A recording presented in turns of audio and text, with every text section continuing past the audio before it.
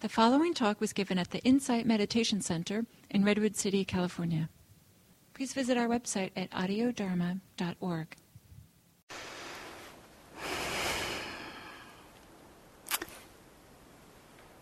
Good morning again for those of you who weren't here earlier.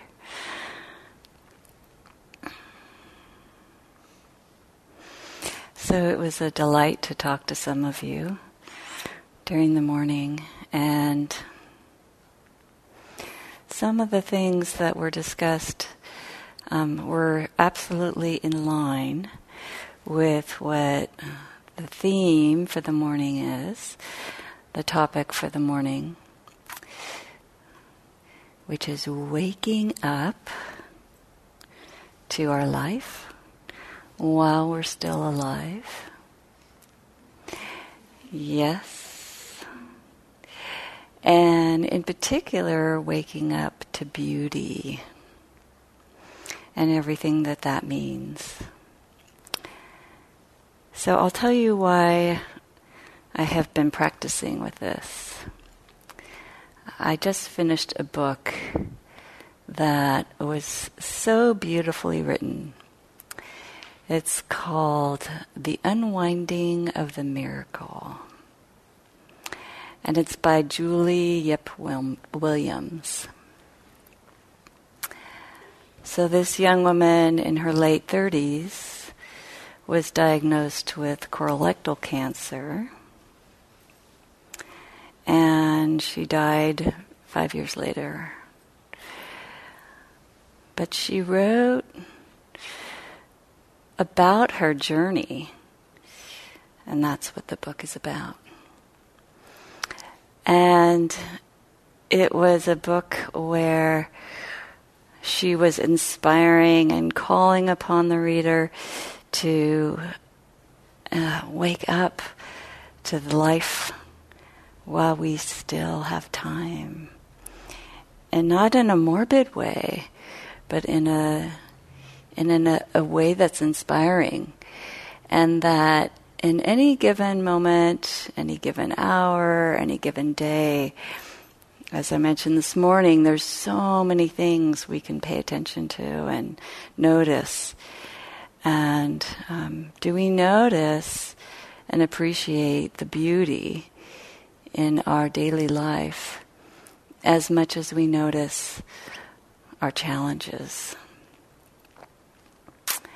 And so one of the things that struck me about the items that she was grateful for and just was going to miss, she even mentioned she was going to miss it, was going to Costco with her brother.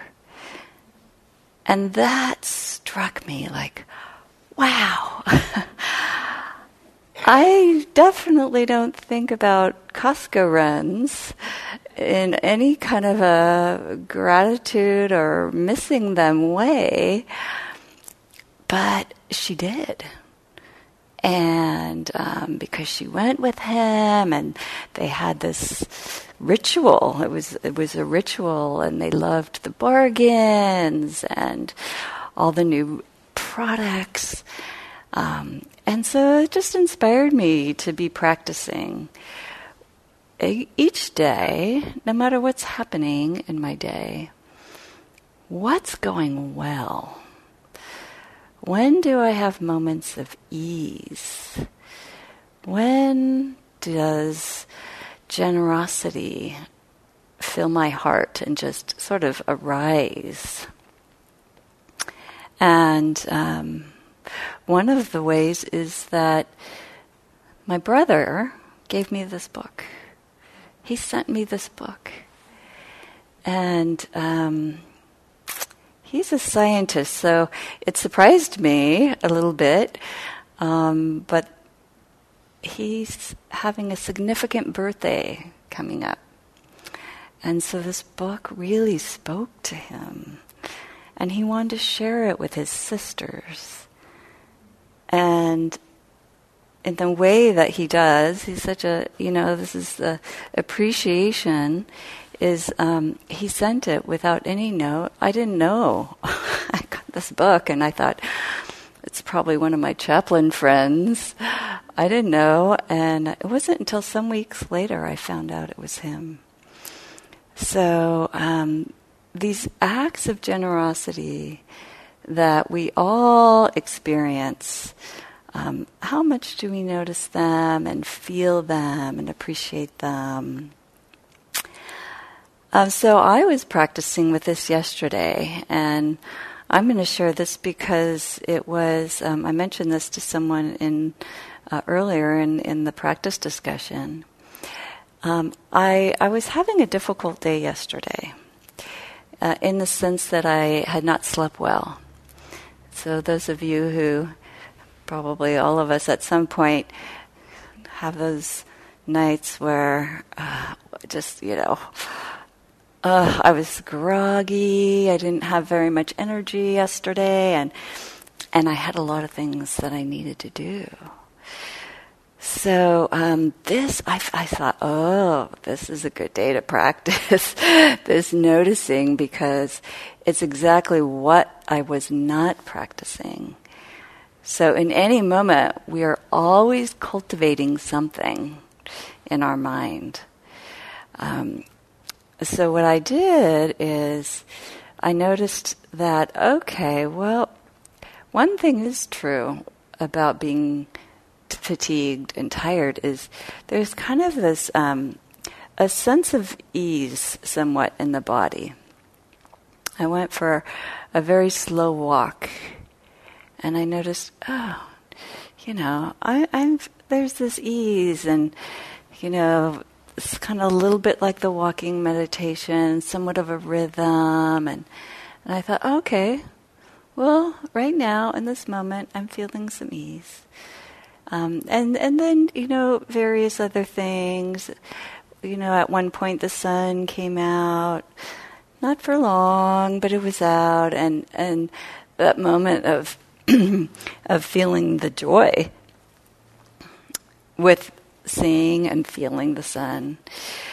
So I'm talking about this for the reason that I spoke of with this book, but also it got to have me thinking about in our Buddhist practice, which certainly the Buddha, that was his call for us all to wake up to our life. That was his teaching for so many years, and the fullness of the teaching and the fullness of the practice is described here by two wings. And I'm very fond of this analogy because, of course, it takes two wings for a bird to fly, or airplanes have two wings, and so this sense of balance.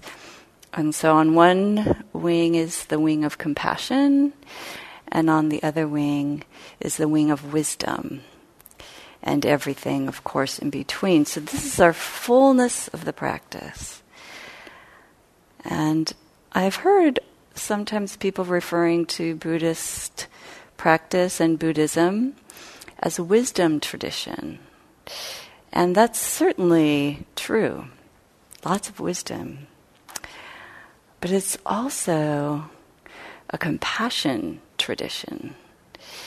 And without both sides, it's not a full practice.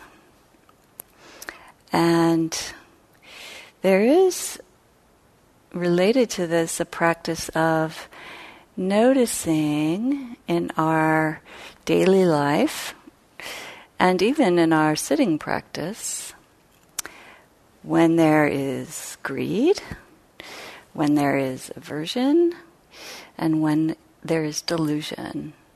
Because those are what we call in Buddhism the three poisons that all lead to suffering.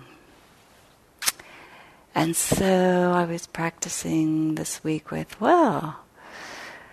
for me, what does greed or clinging, what's the opposite of that for me in my experience? And so I felt generosity. And the Buddha emphasized the practice of generosity and dana so much. And in my early days of learning about Buddhism, that kind of, generosity. But let's get to the real teachings. And, over time I came to really appreciate that the practice of generosity is to help with this human tendency that we all have to cling. And it's also referred to as greed. And then aversion. I thought, well, what's, for me, the opposite of aversion? And I came up with openness. Another word could be receptivity. Whatever word brings spaciousness, to mind. So aversion involves a lot of contraction, ill will, pushing away, not wanting. And the opposite is the openness to what's happening in the moment, whatever's happening. And we learn that welcoming whatever's happening is really the way towards non-suffering or happiness.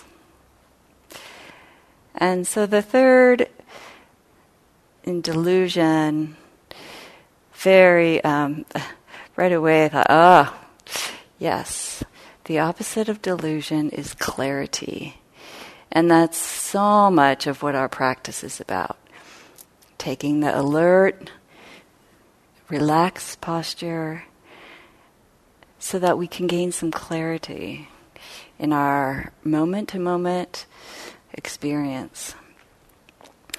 And when I was practicing with these, noticing when, particularly, I do struggle with delusion, and it takes the form for me, and not exactly being sure of this decision. I don't know. Maybe I should do this, and maybe this, and of course, there's so many wonderful options, and so. But when I have moments of clarity, it's like, here's the moment of clarity. I'm going to make this decision now. And so I really appreciate now and notice when I have moments of clarity. Because a lot of times I was very aware when I wasn't clear. So that would be my hope for all of us in practicing maybe the rest of today, or taking any one of these on as a practice of noticing the beauty within ourselves, within the world. And part of beauty is compassion, part of beauty is love, part of beauty is generosity. These are all the beautiful qualities of the heart that the Buddha emphasized that need cultivating, but that are always there if we notice them. So thank you for your attention.